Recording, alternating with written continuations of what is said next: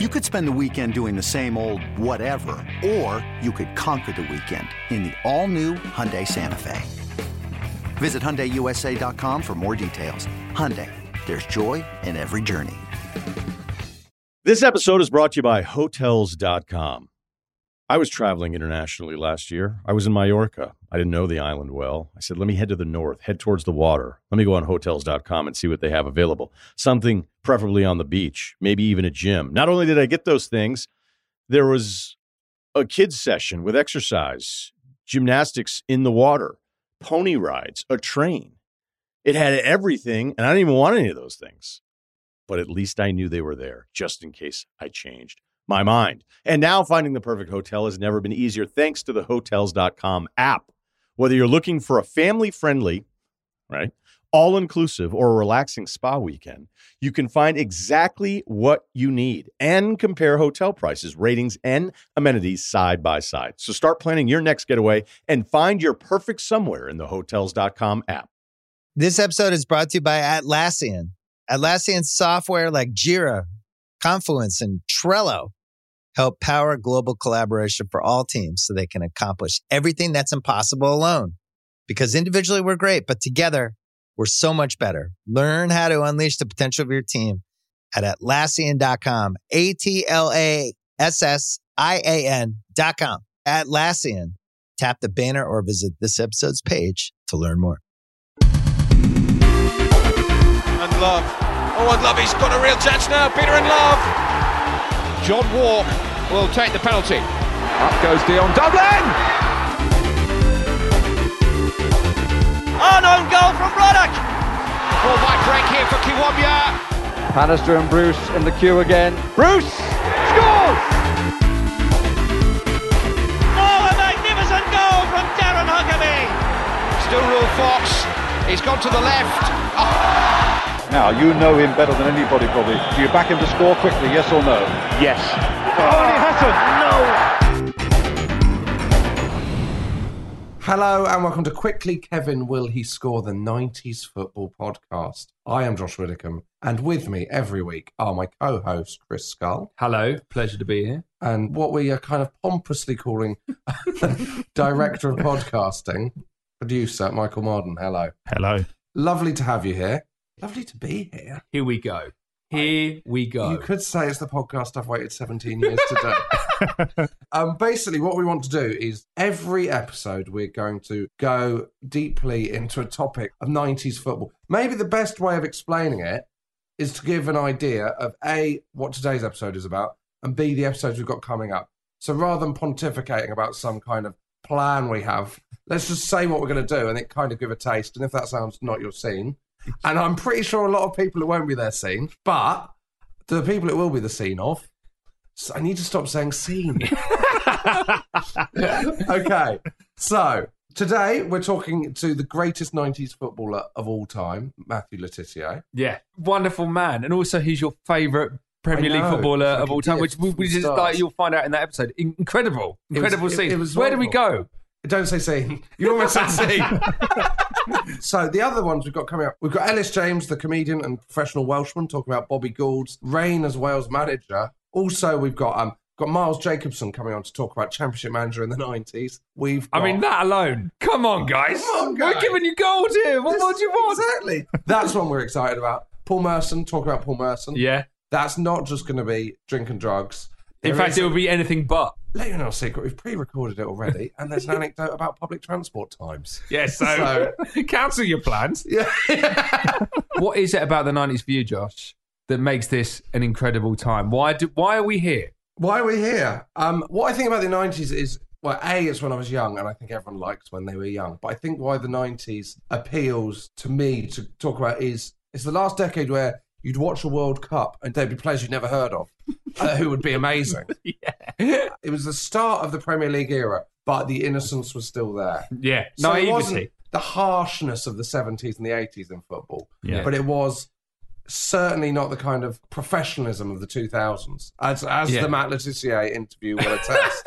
You had the drinking culture, the laissez-faire attitude to professionalism, combined with huge audiences and ridiculous money. Also, we don't want this just to be about us. We want to get correspondence going. That's the plan. Yeah. because we're lazy.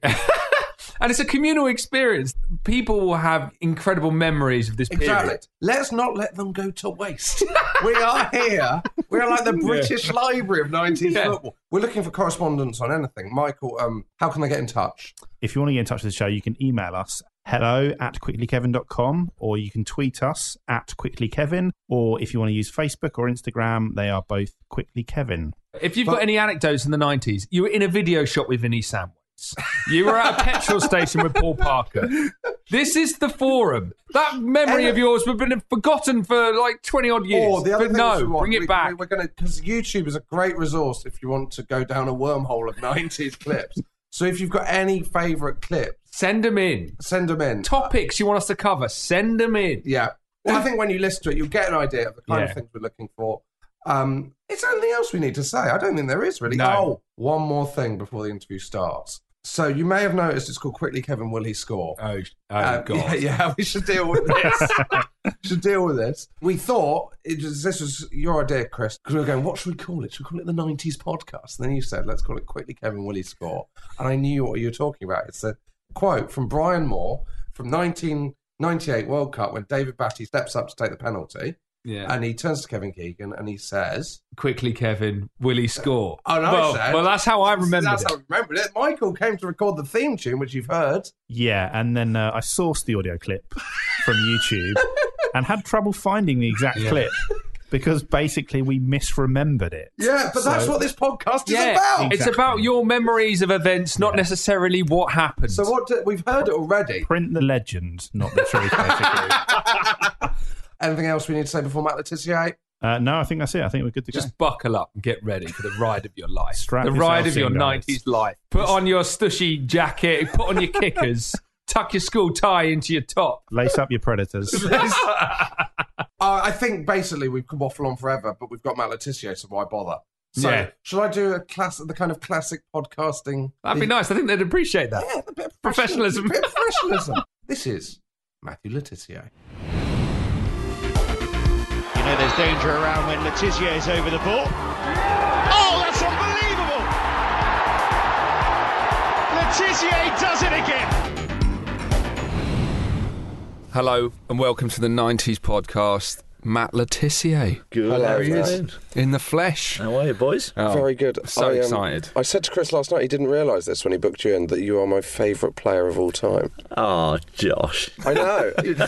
Another man who said that you are his hero is Xavi. Played for Barcelona. He said that you were his hero. Did you hear that? I did hear that, yeah. He said everyone in his household would watch you every week because you were scoring the most unbelievable goals. That was very humbling to hear that. Yeah. Actually. They were actually huge fans of Francis Benali, weren't they? But they just watched you in the crossfire. They enjoyed the red card every now and then. That was lovely. And he sent me a signed shirt as well. Did he? Yeah, did you send him one back? I did. He didn't ask for one, actually. But I would have done if he'd have asked. Well, Southampton in the 90s, we were saying last night, like, we wanted to know if you could remember the sponsors that you had in the 90s. Excluding Friends Provident, could you name the three other sponsors you had? Yes, I think I can. We've started with a strange question. Sanderson was one of them. Yeah. Dimplex was another one. Yeah. And I reckon the other one must have been Draper. Oh, wow. Yes. We're on fire already. There we go. So, we've got no idea. What the hell is Dimplex? Heaters. Heaters? Yeah. Did you? No, we didn't. Not one. Also sponsored by Draper Tools for about the first 6 years of my career. Never saw a screwdriver in 6 years. Really? Never toolbox, nothing? Not a single screwdriver for free. And what is Sanderson? That's a good question. It all started so well. I got the first 4 questions right, and now I'm struggling. Sanderson, I was never really... I'm going to have to Google them. I imagine they don't exist anymore. No. When we were looking at this on Wikipedia, it's got a weird page where it's got your sponsors, Southampton sponsors and the kit manufacturers. Okay. And it said, 1999, no kit manufacturer. Homemade, yeah. Homemade? Yeah, in-house. Really? Marion Parr sewing them together. Why are you having a homemade kit? We had a rather strange chairman who thought that would be a really good idea. Mr. Lowe was in charge at that point, and I don't know if they'd fallen out with the kit makers or something, or it was like 4p cheaper to make your own. That was the kind of financial world we were living in back then. What was the quality of the kit like? Did you get it and go, what It wasn't great. Really? No, it wasn't great. Those kits in the 90s weren't. I mean, I can remember playing in. We had I don't know if you're old enough to remember the 1986 World Cup where Denmark had a lovely Hummel kit. Oh, yeah, lovely. And we had that just after that World Cup. So you were playing in the Denmark? So we played in the Denmark kit, for a couple of years when I was very skinny. What do you mean you played in the Denmark kit? They obviously put a Southampton badge on it. But Was it the exact same kit with a different badge? Yeah, it was, yeah. Amazing. Yeah, so that was quite a nice kit. It was like, and then the fabric in the 90s just went a bit crap, really. It all like when it rained, it was like carrying around a 4-ton shirt on you. Rubbish. And they're also oversized as well. Like pictures of you with the shoulders like halfway down the arms. Massive, yeah. There was no made-to-measure kits in those days. It was like, what do you want? Oh, like XL, whatever. The Dell in the 90s. Was that such a special ground? There was no other football grounds that looked like the Dell. Weird stand behind the goal. Yeah, it was odd. I was obsessed with the stand that fell away. Why did it do that? Well, they didn't do it on purpose. There's a road that runs behind that stand. Yeah, I didn't think there'd been an earthquake. It was kind of in the middle of housing and stuff, and you had to fit in around the roads that were going around. And that's why it was a bit of a funny shape, and it cut off at the corner a little bit. But we loved it. Did you? Yeah, we did. And it was a sad day when that finally got knocked down. What was the capacity of the Dell? Well, at the end, because it was all-seater, it was only 15,251. Wow. But I think the record attendance there was over 30,000 when it was, standing and all that stuff, and people get in when they weren't supposed to. In the days when you could jump over the fence, slip the turnstile man a quid and they let you in. The Dell obviously is gone, but Letitia Court is there now. Have you been? I have been. I've done a few interviews inside the really? inside the old Dell. Yeah. So what is it? Housing? Yeah. And are they all named after players or just? Yeah, all named after various players of differing fame. Have you got the Who's best the worst court? player? Yeah. There's a couple there. I went, really? What is that? Obviously, Benali Terrace. A little bit before my time. Carl Court, that's one. Yeah. Very good. So do you get the best court and then it works? My one is kind of almost where I scored the last goal at the Dell. It's that end of the pitch and just. They should be arranged in formation. So you should be behind the front two. Yeah, that's good. In the hole. They've kind of built it so you can stand in the middle and you can kind of almost visualise where the stadium was with the way that they've done the houses and stuff. Yeah. And there's a little patch they left from the pitch in the middle. Just a little square. You sound quite emotional talking about the Dell. I do. I loved it. My whole career was there. Apart from a couple of games that I played in the last season that I played, it was the first season we were at St Mary's. I was injured most of it, so my entire career basically was the Dell. Well, now let's start going through your career in a random kind of order. Okay. The title of this episode is going to be the best and worst Premiership player, and you're obviously the best. The worst. I fully believe that. The worst. I'll argue that to my dying day. Thank you, Josh. No worries. Now the worst. And I'm going to be spread on that tiny little bit of grass. The worst, consistently voted the worst, Ali Dyer. Now, the two of you crossed the touchline together. Your careers almost intertwined. Yeah. Let's go back to the start of Ali Dyer. If you're listening and you don't know who Ali Dyer is, then you shouldn't be listening, really. You know nothing about 90s football. This isn't the point. How have you got this far into the podcast? Surely you should have turned off at the discussion of the Dell's stand. So, Ali Dyer, when was the first time you heard about Ali Dyer? When he turned up for training before we played against Leeds at home on the Saturday. We had a rumour that this guy was George Weah's cousin, and that George had rang up Graham Souness and said, "You should take a look at my cousin. He's a really good player." And so this guy turned up in training. Did you talk to him? I don't recall talking to him. You didn't, because I'd have said. Did anyone ask him about George Weah? I don't believe so. His English wasn't that good, actually. Oh, was it not? No. I bet it was. That was part of the lie. It probably was, yeah. It probably was perfect. I mean, the lies he told, I think the language is a small one. So he turned up at training. He turned up at training, and And I can remember thinking, watching him train and going, what's this bloke doing? I honestly thought he'd won a competition, like to come and train with us in the local paper. And he turned up on this. That must have happened quite a lot at Southampton. We had a few, but it was strange. It was like he could barely. He wasn't very good. So in training, what kind of things are you doing on a day like that? So we were playing. I remember the Friday before the game. It was always pretty relaxed on the Friday. We did a little warm up, then we'd have a little game of five-a-side. You know, it wasn't anything too strenuous. But even in the five-a-side, I was looking at him going, "Ooh." Okay. And then, so that was on the Friday, and then we turned up on the Saturday at the Dell, and we sat in the change room about 1:30, 3 o'clock kickoff, and he's in there. I'm all thinking, that was a good competition. He gets to come and listen to the team talk and everything.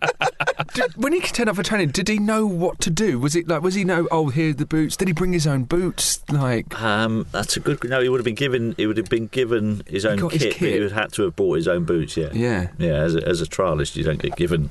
You don't get given boots. But he would have been. He would have been all kitted up properly. Did he look nervous? Yes, he did look a little bit, and maybe his performance was down to nerves. Maybe he was actually a really good player. Yeah, he just got a little bit tense. Would you get that with players that would turn up on their first day in training and be rubbish? You could see the ones that were really nervous to be there, and and it does make a difference. So when you're in the dressing room, were you thinking there's a chance he's going to be good? Not really. It was quite odd because I remember the team being named, and then Graham Souness going, and the subs are so and so and Ali Dia. I'm like, really? Jeez. And was there only 2 subs in those days? I think it was 2 or maybe 3 tops. So there might have been 2 and a goalkeeper. Yeah, I think it might have been in those days. And then, sure enough, 20 minutes into the game, I get a thigh strain. And I can't continue in the game, and I was like, I've got to come off. And I looked up, and he stood on the touchline. I'm thinking, no. And so forever. Was part of you excited to see him play? Not really. No, obviously, we wanted to win the game. I mean, win bonuses were like quite good in those days in comparison to what we were earning as a weekly wage. So, I wasn't best pleased to see him come on. And forevermore now, when the name of Ali Dia gets mentioned as the worst player ever to play in the Premier League, I have to sit there and go, and he came on. How bad is bad? Like, is he like a League 2 player? Well, or Josh or I, could we have got away with it for as long? Yeah. Possibly. Really? He was just a bloke off the street. He went from us, he then went, I think, to play at Gateshead. Yeah. So, he's dropped from Premier League quite a few divisions in one hit. And even then, I'm not sure he was that great for Gateshead. He's on the subs bench for them. I've been obsessed with the question. I've argued this with my friend Tom, right? He believes that if you played up front for a season for a Premier League team, 90 minutes a week, you would score 1 goal by the law of averages. Oh, I don't know about that. I don't know. You've got to be half decent to actually get a goal. Do you not think the ball bobbling around from a corner? That's a shake of the head. Put your body in there. Oh, I'm not sure. If it's in the mixer long enough. I'm not sure. If you're really bad, I'm not sure you get even one. I mean, it's quite a tough place to score goals. I might have made it look easy, but it wasn't that.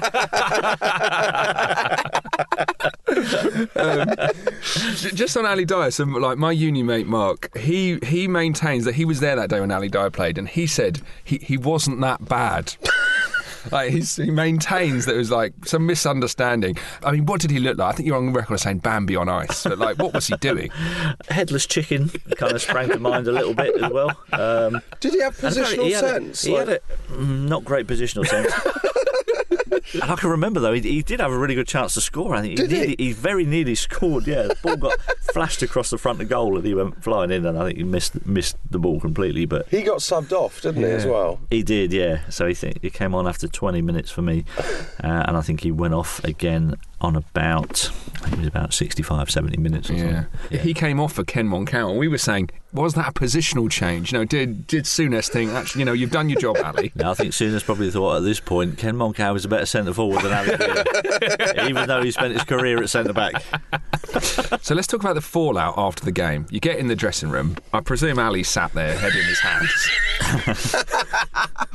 What happens? Is he sheepish about what he's done? I'd be terrified if I was him at this point. Yeah. All I can remember is that I remember speaking to the physio on Monday morning, and apparently Ali Dia had reported in on the Sunday after the game to the physio for some treatment. I that's unbelievable. I don't know if he was trying to claim that he got subbed because he was injured, right, and because he was just rubbish. Unbelievable bottle. So he turned up on the Sunday, had some treatment with the physio on the Sunday morning, and then decided that he'd had enough, and he left, and he just went. Wow. Left the hotel that he was staying at. He just did a run up that, left the hotel bill unpaid. Did he know the game was up? Was he scared of Souness? Like scared of Souness? I don't know going, if he thought somebody might have rumbled what was going on, and he's just done one. So on the Monday morning, do you guys come in and go, where is it? Where is it? Where's our but that's how I found, because I went into the physio. I went, where's the lad that played on Saturday? He went, like the fact he still didn't know his name. Done a runner. I know. Lad that played on Saturday. It was a very, very odd turn of events. Or did Souness ever say to the team, I'll admit that? I don't, yeah. Do you know what? The strange thing about it all is that I've seen Graham quite a few times since, and I've never been brave enough to ask to him. Because I think he'd just rip my head off if I start ripping the mick out of him. I mean, the thing about it is no due diligence. He just put him straight in there. He put him None straight whatsoever. in. None Incredible. whatsoever. Yeah. I kind of admire it as a move. Oh, brilliant. Yeah. Absolutely brilliant. The front to do that. I mean, how would you even invent that? But also, it's like I sat there in a pub and go, I bet you can't play in the Premier League with his mates. Yeah, you go, right, I'll take that bet on. How am I going to do this? I know. Did they ever find out who made the call, pretending to be George Weah? I heard it was his cut, like a friend of his. And did Souness know George Weah? Yeah. Well, that's a good question. I'm not sure their paths would have crossed. No. Yeah. I love the idea that George Weah would have thought, I'm going to call Graham Souness of all people. I know. He's flicking through his contact book. Comes across Souness. Here we go. Which club are going to be gullible enough to fall for this? Would you have got paid for that, Ali Dia? Did you win? No. No. Good. No, I don't think we won. We never beat Leeds. All right, other aspects of your Southampton career. Your diet has come in for some questioning, and I found a few articles where you've said you may have had your pre-match meal was an omelette. Yes. Is that the kind of thing that footballers eat now? I think it wasn't a bad pre-match meal. Yeah. No, it's actually quite proteiny. Yeah. What would you have in your omelette? Cheese. Oh. Yeah. Could have been healthier. But yeah, cheese, omelette and baked beans. That was kind of what it's getting worse. Did you guys know anything about food? Well, do you know when we first... this is true, this, right? When we first started, this is how things have changed. So 1985, when I joined Southampton as an apprentice, this is how our diet went. We used to come in the mornings at 9 o'clock to get all the kit prepared for all the pros and everything. Yeah. And on the sheet in the home team change room was just a blank piece of paper and a pen, and you had to write your name on it and what you wanted for your lunch at the Dell Cafe at the supporters club. At the supporters club, that's where we used to have our lunches, and you could have anything you wanted. So I was like, this is brilliant. I used to get in the morning, sausage, egg, chips and beans every lunchtime. Except Tuesdays, when I knew that Tuesday afternoon was our fitness afternoon and we were going to be running our tits off. And then I just used to have like a sandwich because I knew I'd be throwing up if I had a proper meal. But you could just cheeseburgers. You could just write down what you wanted. Wow! I love the ambition of sausage, chips, and beans. I know. Nobody was bothered about. We got weighed. Oh, did you? So we were weighed on a Monday morning and on a Friday morning, just to make sure you weren't kind of putting loads of weight on. But nobody was really bothered about what the breakdown of that weight was. About 48% body fat. You know what I mean? It didn't matter as long as on the scales it said 11.5 stone. I wish. This episode is brought to you by Hotels.com. I was traveling internationally last year. I was in Mallorca. I didn't know the island well. I said, let me head to the north, head towards the water. Let me go on Hotels.com and see what they have available. Something preferably on the beach, maybe even a gym. Not only did I get those things, there was a kids session with exercise, gymnastics in the water, pony rides, a train. It had everything, and I didn't even want any of those things. But at least I knew they were there, just in case I changed my mind. And now finding the perfect hotel has never been easier thanks to the Hotels.com app. Whether you're looking for a family-friendly, right, all-inclusive or a relaxing spa weekend, you can find exactly what you need and compare hotel prices, ratings, and amenities side by side. So start planning your next getaway and find your perfect somewhere in the Hotels.com app. This episode is brought to you by State Farm. You might say all kinds of stuff when things go wrong, but these are the words you really need to remember. Like a good neighbor, State Farm is there. They've got options to fit your unique insurance needs, meaning you can talk to your agent to choose the coverage you need. Have coverage options to protect the things you value most. File a claim right on the State Farm mobile app and even reach a real person when you need to talk to someone. Like a good neighbor, State Farm is there. You ready? Showtime. On May 3rd, summer starts with The Fall Guy. Let's do it later. Let's drink a spicy margarita. Make some bad decisions. Yes. Audiences are falling in love with the most entertaining film of the year. Fall Guy. Fall Guy? Fall Guy. That's what the poster said. See Ryan Gosling and Emily Blunt in the movie critics say exists to make you happy. Trying to make it out? Nope. Because I don't either. It's not what I'm into right now. What are you into? Talking. Yeah. The Fall Guy. Only in theaters May 3rd. Rated PG-13. What about the rumours of Egg McMuffin, sausage and egg McMuffin before training? Is that true? Yeah, for a short period of time. It was really hard though, because I'd take my lad to school, and then from his school to the training ground, I had to drive immediately past a McDonald's. You're only human. And the car just sometimes went in there without even thinking about it. Was it a drive-through? Yeah, it was drive-through. So I used to have 2 sausage and egg McMuffins. 2? But you can get away with that because you're the best player on the team, surely. Yeah. Well, that's what I thought. So I did do that. Not every day. Just once or twice a week, maybe. Little treat. But what I did find is that this is absolutely true. If I had the 2 sausage and egg muffins, like if I was running a bit late and it was a bit close to when we started training that I was eating these, I used to start training and I used to get really faint and start really sweating profusely. Oh my God! The egg sweats. And going all cold and the physio went, "You're right." And I'm like, no, I'm not. So I'm feeling really, really faint. And he was like, "What have you eaten this morning?" I was like, "I had a couple of sausage and egg McMuffins in the car on the way here." Right, he said, that'll have something to do with it. He said, "Don't do that. Don't do that so close." He never said, "Don't do that." He said, "Just don't do that so close to training." So I was like, "All right, I'll go there an hour earlier tomorrow." And then kind of towards the back end of my career, they started getting a bit more serious about what you should be eating and all that kind of stuff. And Glenn Hoddle brought in a dietitian to give us all a chat about the right foods that we should be eating. And this dietitian came up to me afterwards because Glenn was obviously worried about my eating habits. And so the dietitian came to me and she gave me this book, and it was a journal. 2 weeks. She said, "I want you to write down everything that you eat and drink for the next 2 weeks." Take you back to the start journal. when you got to Southampton. You used to write down what you wanted for lunch.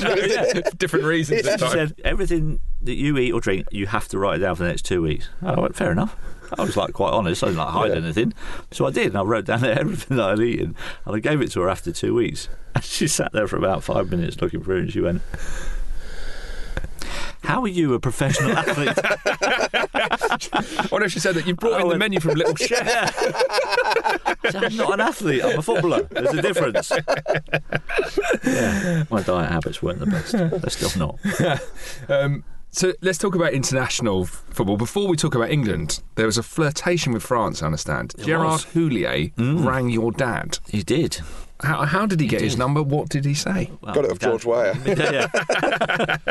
My dad's number was in the phone book in Guernsey. It's not that hard to find. You know what I mean? You didn't have to do too much digging. But yeah, Dad received a couple of phone calls from Gerard. He was Michel Platini's assistant at the time, and asking him if my dad would speak to me and try and talk me into playing for France. Do you regret it? No. Well, I didn't qualify for a start. He hadn't done his homework properly. So, yeah, you had to have had grandparents who were French to actually qualify to play for France, and I didn't. So they'd just seen the words Laetitia and pretty much. God, that looks like one of us. That looks like a Frenchman to me. As it happens, Graham Lasso does have French grandparents, and he could have played for France, yeah. Yeah, he wouldn't have played. Lisa Razou would have been around at the time, wouldn't he? Yeah. Decent. World Cup winner. He's decent, isn't he? Right. He wasn't bad as a left back. England. We want to talk about England, but maybe first talk about England B. Probably the highlight of my England career. That was that England B game. We were watching the highlights last night. Yeah. It's Roy of the Rovers stuff. It's amazing. And has anyone ever played better in a game of football than you did at that night, England B against Russia? The woodwork set up the other goal. Yeah. Incredible. Did I set up the other one as well? Yeah. Blimey, that was good. It's insane. That was probably. I mean, I wasn't noted for maybe being involved in the match for the entire 90 minutes in my career, but that game was probably about the best 90 minutes I played in my career. And did you think I'm going to World Cup now? Do you know what? I didn't, because I would never have assumed that. I've never put myself in that position because I knew what football was like.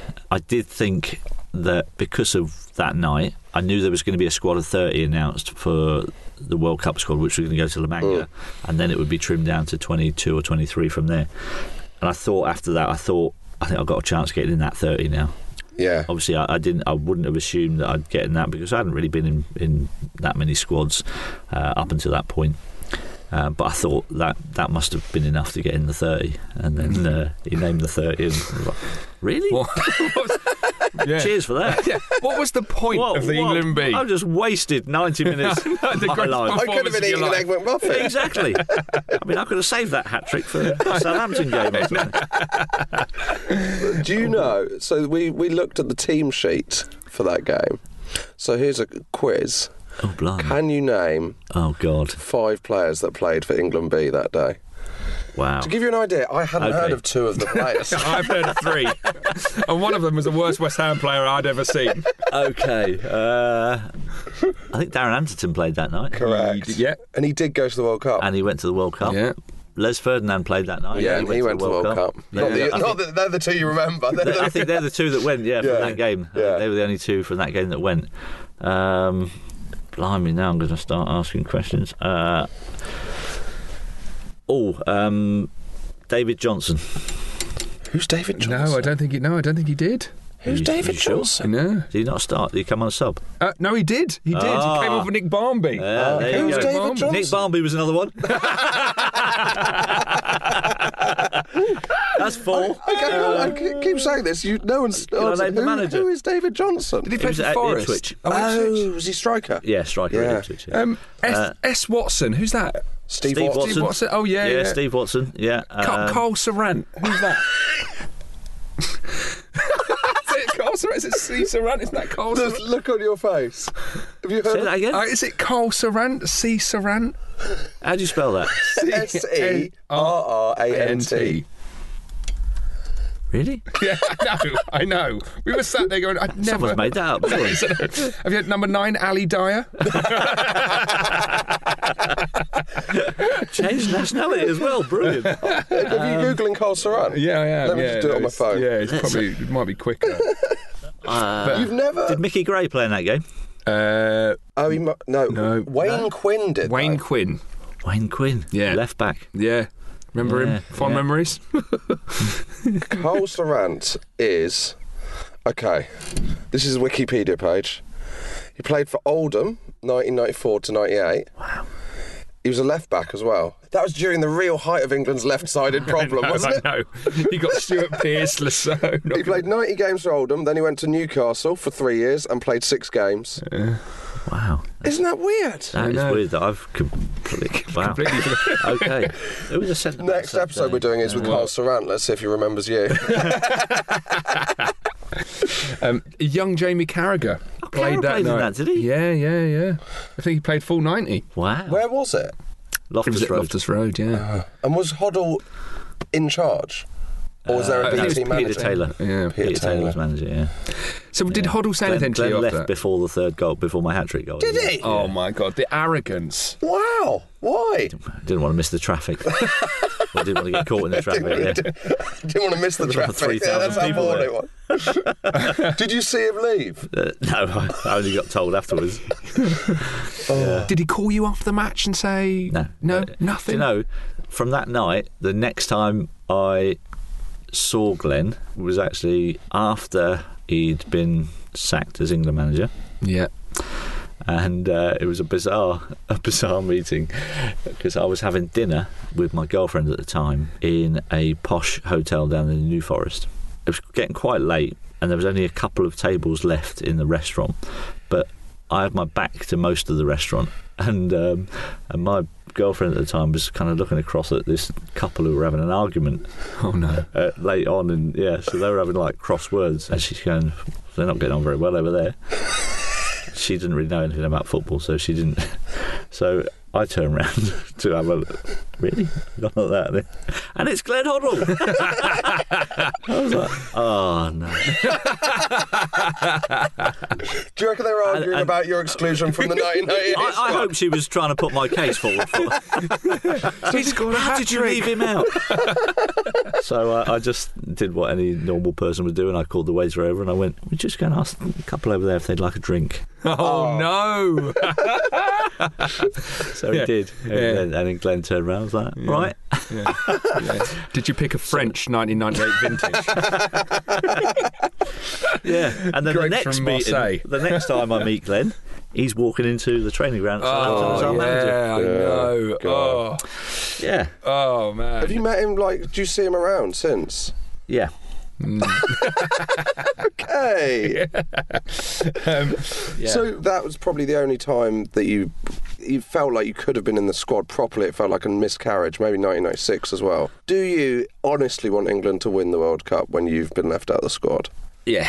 Really? 100%. Yeah. There's not even 1% of you that goes, oh, I'm glad you want them to fail. No. Like when they lost to Argentina, isn't that part of you I'm an going, England fan. Yeah, you're an England fan. It doesn't matter that you kind of almost got there. You still want to win the World Cup, yeah. You're a better man than me. I can't believe that. I don't believe you. You would have wanted Glenn Hoddle to be England's World Cup winning manager. He's up there with the World Cup, and Eileen Drury's there. Yeah. There's champagne spraying everywhere. Yeah. Your body language says otherwise. Yeah. I'm just trying to think if I do now, You've turned me. Let's talk about managers. You had a few really colourful characters in your career. Firstly, Alan Ball. Your record for Alan Ball is insane. 45 goals in 65 games.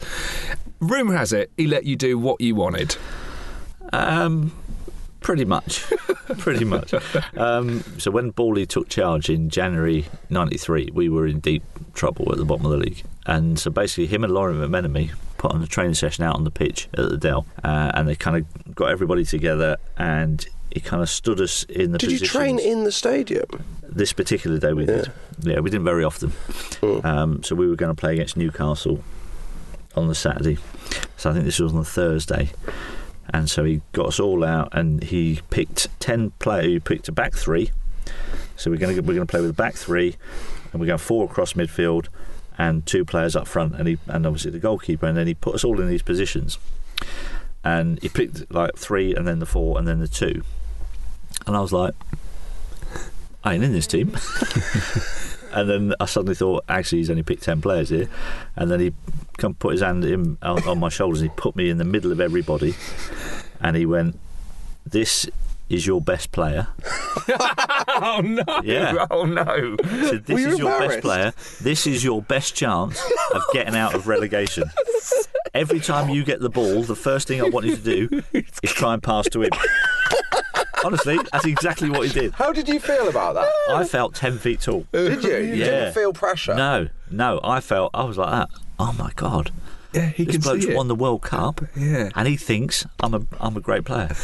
Yeah, and then that next 18 months were just the best 18 months of my career, all because I had a bloke who'd won the World Cup who thought I was a great player, and it just sent my confidence levels through the roof. What did the other players do when they were fine because.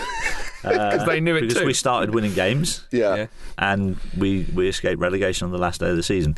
Those last couple of months of that season were just I was just playing some best football of my career, and I'd scored most of the goals on the run-in, and if I hadn't scored them I'd set them up for other people. And so we stayed up, so everything was fine. So you didn't get any dissent from any players because we would get win bonuses, and we stayed up, which was what everyone wanted to do. The following season was pretty much the same. He brought in Ronnie Eklund to come play in midfield. Who was brilliant footballer. We had him on loan from Barcelona. Had a great partnership with him. That season was great. I think I scored 30 goals. We finished 10th. That was the season where 4 teams got relegated from the Premier League. Oh yeah, 94, 95. Now we'd obviously been flirting for a few years, so you can imagine nervy looking at it, going, oh, and there's another team that gets relegated this year. Right, we better pull our fingers out here. So yeah, we finished 10th that season, and everything was great. And then kind of Bally left, and Man City nicked him off us. Yeah. What's happened to them, eh? Yeah. They got relegated actually the following season. And we stayed up on the last day. So yeah, it wasn't his greatest decision, but Can I talk to you about my favourite Southampton player except you? Okay. Am I going to be surprised? Could I guess it? If I tell you I'm a Plymouth fan. Mickey Evans? Yeah. Wow.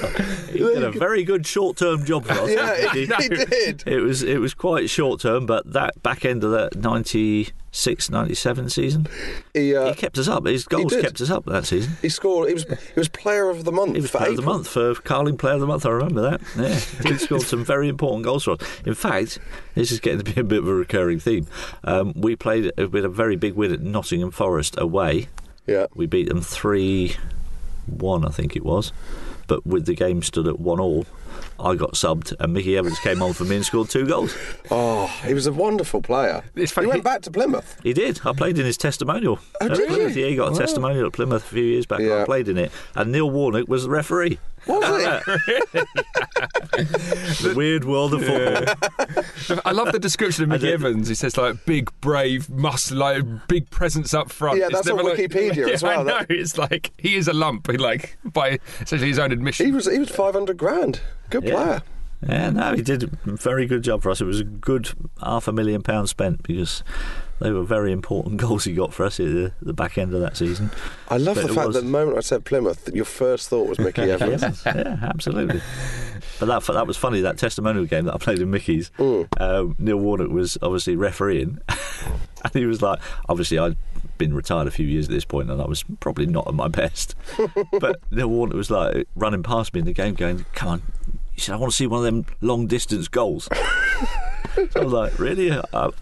I'm 40, Neil. Come on, give me a break. And he was like, no. He said, I'm going to start giving free kicks on the edge of the box. And he did. He just randomly blew up for a foul on the edge of the box so I could take a free kick. I don't think I did. I had a couple of efforts where it was quite close, but I didn't score. Yeah. Other characters, Southampton, Francis Benali. I know you're good friends. I mean, he seemed like a psychopath. Was he nice? On the pitch, he was a psychopath. But you would never... It was just the biggest cliche that, like, somebody can just change when they go over the white line. Does that happen all the time? Like, quite a few people do it. Pepe is actually a nice man. I was disgusted to find that out. Yeah. I mean, Franny got sent off, I don't know, 9 or 10 times.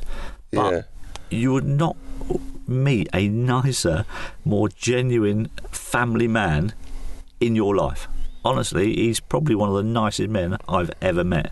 Yeah. But on a football pitch, I would have been frightened of him if I was playing against him. In fact, that might have been one of the reasons why I never left Southampton. I didn't want to play against him. Get ready for the greatest roast of all time, the Roast of Tom Brady, a Netflix live event happening May 5th. Hosted by Kevin Hart, the 7-time world champion gets his cleats held to the fire by famous friends and frenemies on an unforgettable night where everything is fair game. Tune in on May 5th at 5 p.m. Pacific time for the Roast of Tom Brady, live only on Netflix. Mother's Day is around the corner. Find the perfect gift for the mom in your life with a stunning piece of jewelry from Blue Nile. From timeless pearls to dazzling gemstones, Blue Nile has something she'll adore. Need it fast? Most items can ship overnight. Plus, enjoy guaranteed free shipping and returns. Don't miss our special Mother's Day deals. Save big on the season's most beautiful trends. For a limited time, get up to 50% off by going to BlueNile.com. That's BlueNile.com. When you need mealtime inspiration, it's worth shopping Kroger, where you'll find over 30,000 mouth-watering choices that excite your inner foodie. And no matter what tasty choice you make, you'll enjoy our everyday low prices, plus extra ways to save, like digital coupons worth over $600 each week. You can also save up to $1 off per gallon at the pump with fuel points. More savings and more inspiring flavors make shopping Kroger worth it every time. Kroger, fresh for everyone. Fuel restrictions apply. Should we talk goals? Let's talk about some of the amazing goals. We wanted to know, firstly, about Goal of the Month. Obviously, you were a fixture on that. But do you get a call? Does anyone ring you and go... How do you find out? Yeah, how do you find out? Watching Match of the Day. Really? You're sat at home, fingers crossed? Yep. Going, I've got to make it this month. Yeah, that's how you find out. And do you get a prize? Yeah, you got a little trophy with a little... really? Yeah. With a little... There's no cash? No cash, unfortunately, no. But you could put the trophy on eBay. Well, I suppose you could do, yeah. It's in a box in the shed somewhere, I think. You had a little trophy. And how many Goal of the Months did you win? It wasn't actually that many, I don't think. I had a lot of nominations. Oh, yeah. But yeah, You're like Leonardo I think I maybe DiCaprio. only won. Yeah. So I think there was probably only about 3 or 4 actual Goal of the Months, I think I can remember. Oh, only 4 Goal of the Months. Did you ever score a goal and go, that's Goal of the Month? Yeah. Yeah, I think the goal I got against Newcastle, when I flicked it over a couple of players and rolled it in, I thought, that'll do. That's it. That if one, it don't win this month, it's something seriously wrong. I can always picture for 10 points who not there's any points available. what I've always remembered what the advertising hoarding was behind the goal at that point. PlayStation. Street Fighter 2. Street Fighter 2. So we wanted to know if you'd ever played it. No. Oh, that's a shame. Because my next question was going to be what character. No. I'm a lover, not a fighter. I play football and golf on those PlayStations. Yeah, nice to get some time off from the job. Yeah. Relaxing with football and golf on the PlayStation. I just counted it as training. My favourite goal of yours, Blackburn away. Yes. When the camera pans and Tim Flowers is already in the air, almost horizontal, like a complete hopeless expression on his face. Yes. That was a good one. That was nice, that one, yeah. That was, I mean, obviously it was made a bit more special because Tim was a good mate of mine from Southampton from a couple of years previous, and he'd always said, when he left, he said, you'll never score past me. So it was nice to see that one past him. But the lovely thing about that goal, it didn't happen very many times in my career, but I remember scoring that goal and hearing the home fans applauding. Really? Yeah. And that was like, well, that must be quite good if the home fans are even clapping it. So that was quite nice. And I had a goal at Anfield in front of the Kop that I kind of flicked over Mark Wright's head a couple of times and smashed it past Bruce Grobbelaar.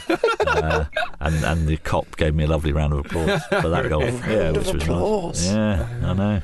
Yeah. It's some of your goals, like flicking it over a player's head was almost like a trademark of yours. That like, there's quite a few of your goals that we just shift a bit of body weight. The thing is, when you don't have much pace, right, you have to think of different ways to get past people. And flick it over the head was a good way of doing it. Yeah. I think the other big incident from the 90s that you're involved in, and in passing, is the grey kit incident. Yes. I scored in that game. Yeah, I imagine Southampton won. I doubt there's many games that they won that you didn't score. Yeah. So Manchester United, first half 3-0 down, grey kits. Yes. What was the first you heard that they were changing their kit? After the game. You didn't notice? I never noticed. You never noticed? No. It wasn't like it was a subtle change either, was it? Blue and white stripes. Did no one mention it when you came out? No. Well, I don't know if any of the other players did, but I didn't realise until after the game. And it was only when I was walking to my car in the car park. Didn't have press conferences in those days after games. Yeah. The journalists would just grab you as you're walking to your car in the car park. And this one guy stopped me and he went, "Oh, well done today, mate." He said, "I just asked you what you thought about Man United changing their kit at half time." I looked at him and I went, "Did they?" There's no one in the dressing room. Did no one in the dressing room notice it either? I hadn't noticed at all. I don't know if any of the other lads have felt the same. But I didn't have a clue. Are you just in your own world? I'm just focused on my own team. Obviously, I just want to pass to my own players in my own kit. And I didn't notice. Wow. Were they moaning about the kit in the first half when you were smashing them? No, you didn't hear it, no? No. And let me tell you, if they'd have won that game 3-0, you would never have heard a moan from anyone. Yeah. It was the worst excuse I've ever heard for a defeat. Sir Alex Ferguson used to be ashamed of yourself. I can't believe you didn't notice. Crazy. Other little bits of trivia we've found. You're on record as saying your favourite movie is Grease. Loved Grease. What's your favourite song? Massive Grease fan. I must have watched. It's the only film I think that I've ever watched the whole way through more than 20 times. Really? Wow.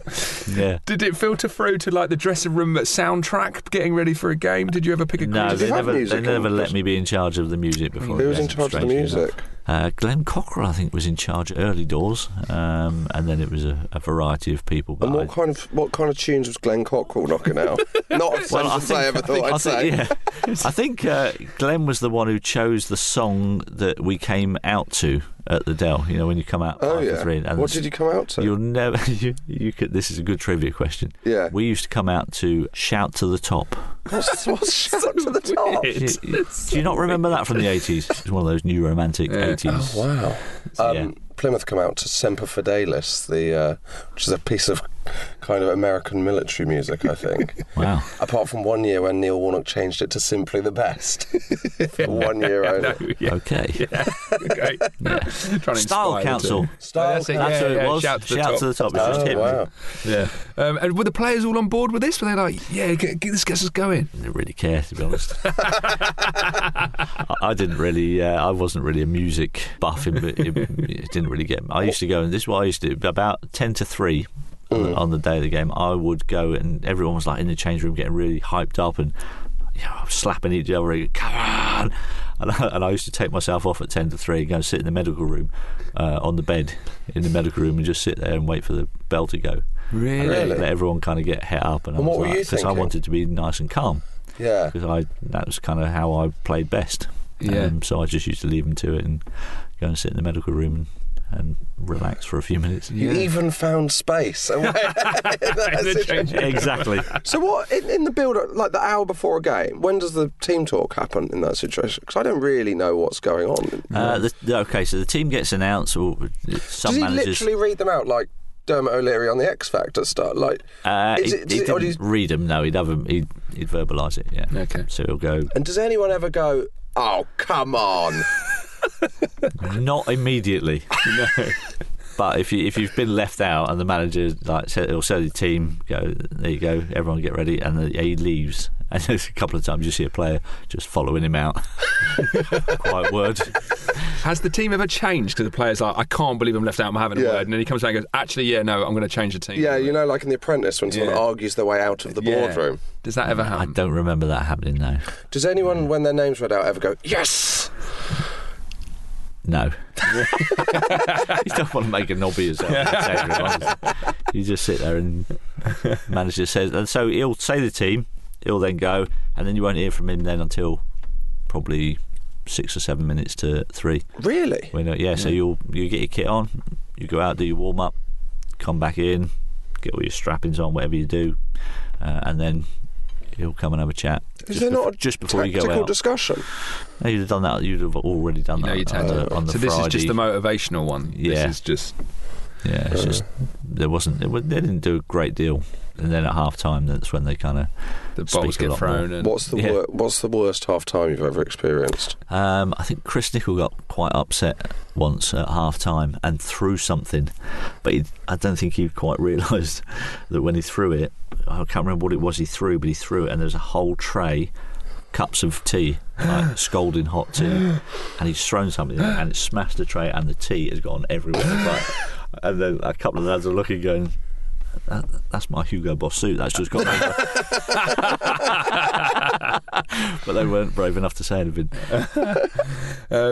Also, I've heard you've never drunk a pint of lager in your life. Never. Still to this day. How does that happen as a footballer? I thought that was like in the 90s. I hate the taste of it. I hate the smell of it. First of all, that's what kind of put me off, really. So I didn't bother tasting it. I did once. We were on a club trip to Marbella, mid-season bonding break, and. What happens on things like that? What I drink, just drinking. You get pissed, yeah, basically. There was not a lot of training. It was like 3 or 4 days. And Southampton are paying for that, or are you all paying for it yourselves? No, club are paying for that. We have to take spending money. Actually, we used to get an allowance of spending money. It was like... Did you? Per diem? 14 quid a day. Like, something ridiculous like that. It was enough for about 2 Malibu and Cokes in those days.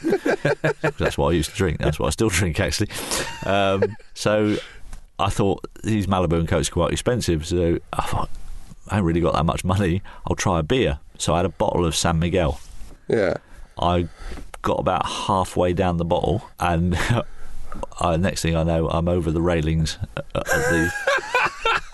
in the port at Marbella and Port Banús, throwing up over some bloke's expensive yacht. And I've never touched a drop of beer ever since.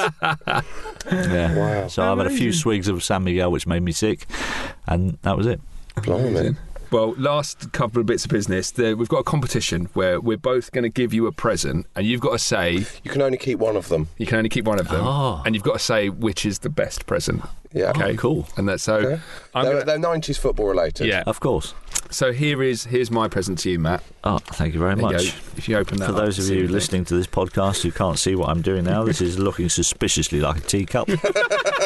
Not very well disguised.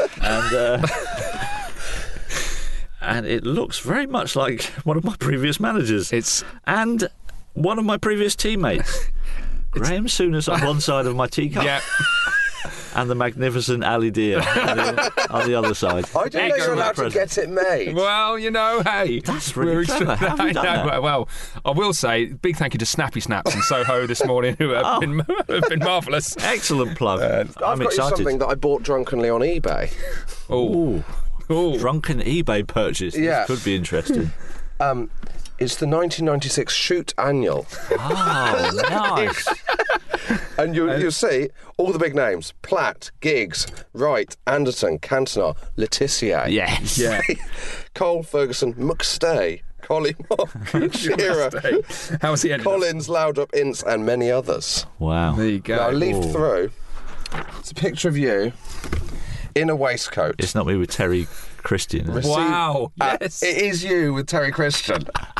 Photo of you with Terry Christian at Planet Hollywood. I know it, yeah. You're wearing a waistcoat.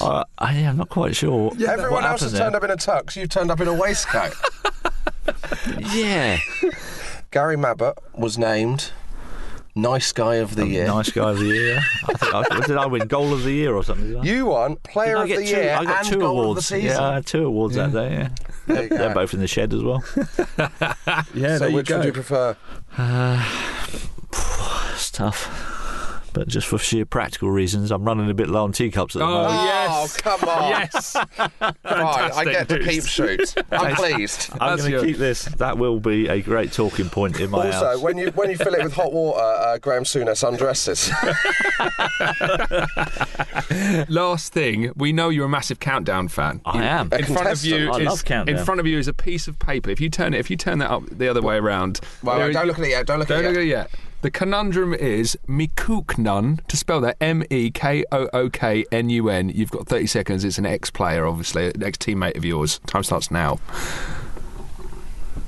Ken Monkel. Oh, 2 seconds! Oh.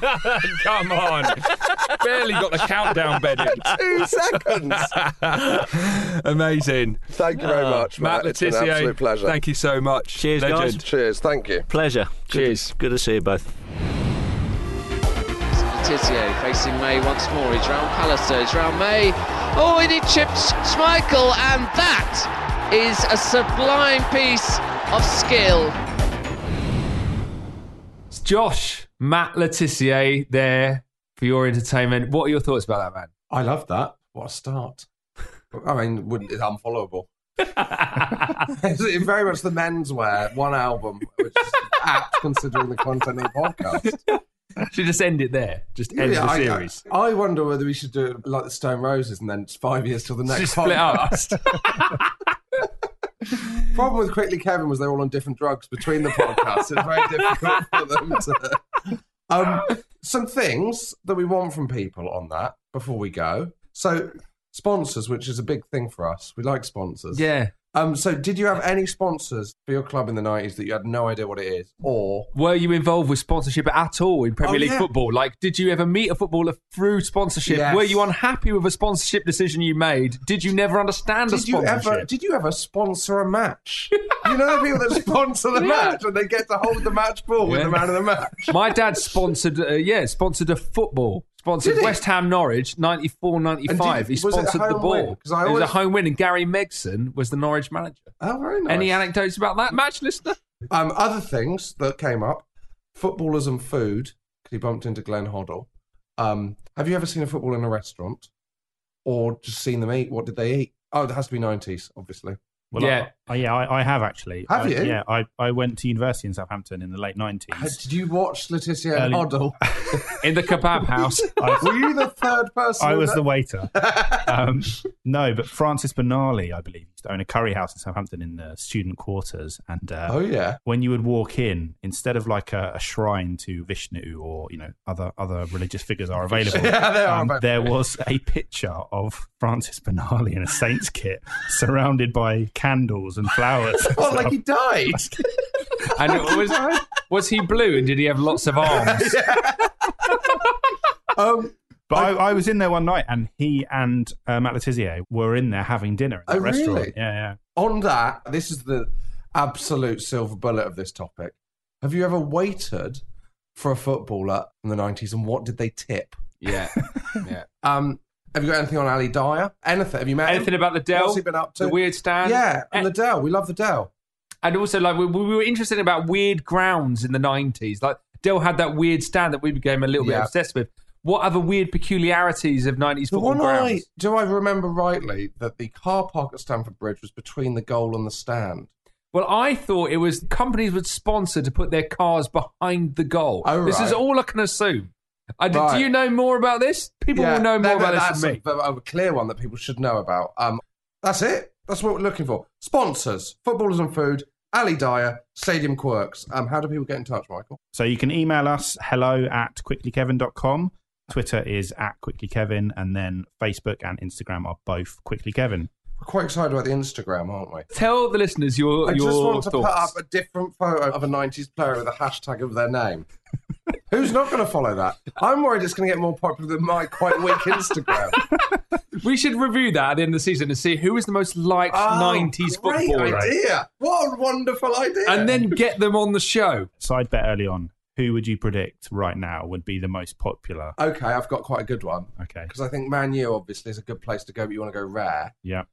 So I'm going to go with, was it William Prunier, the French centre-back that they signed? Was he on Eric Cantona's recommendation? He might have been, yes, yeah. David May might go down well. Well, you've gone for Prunier. All right. Take your first answer. Taibbi? Oh, that's a good one. I'm going to go with, if it's sticking to Man United, Karol Poborski, I think. Yeah, I don't know whether he'd qualify to be on our Instagram. He might be on Obvious 90s Players Instagram.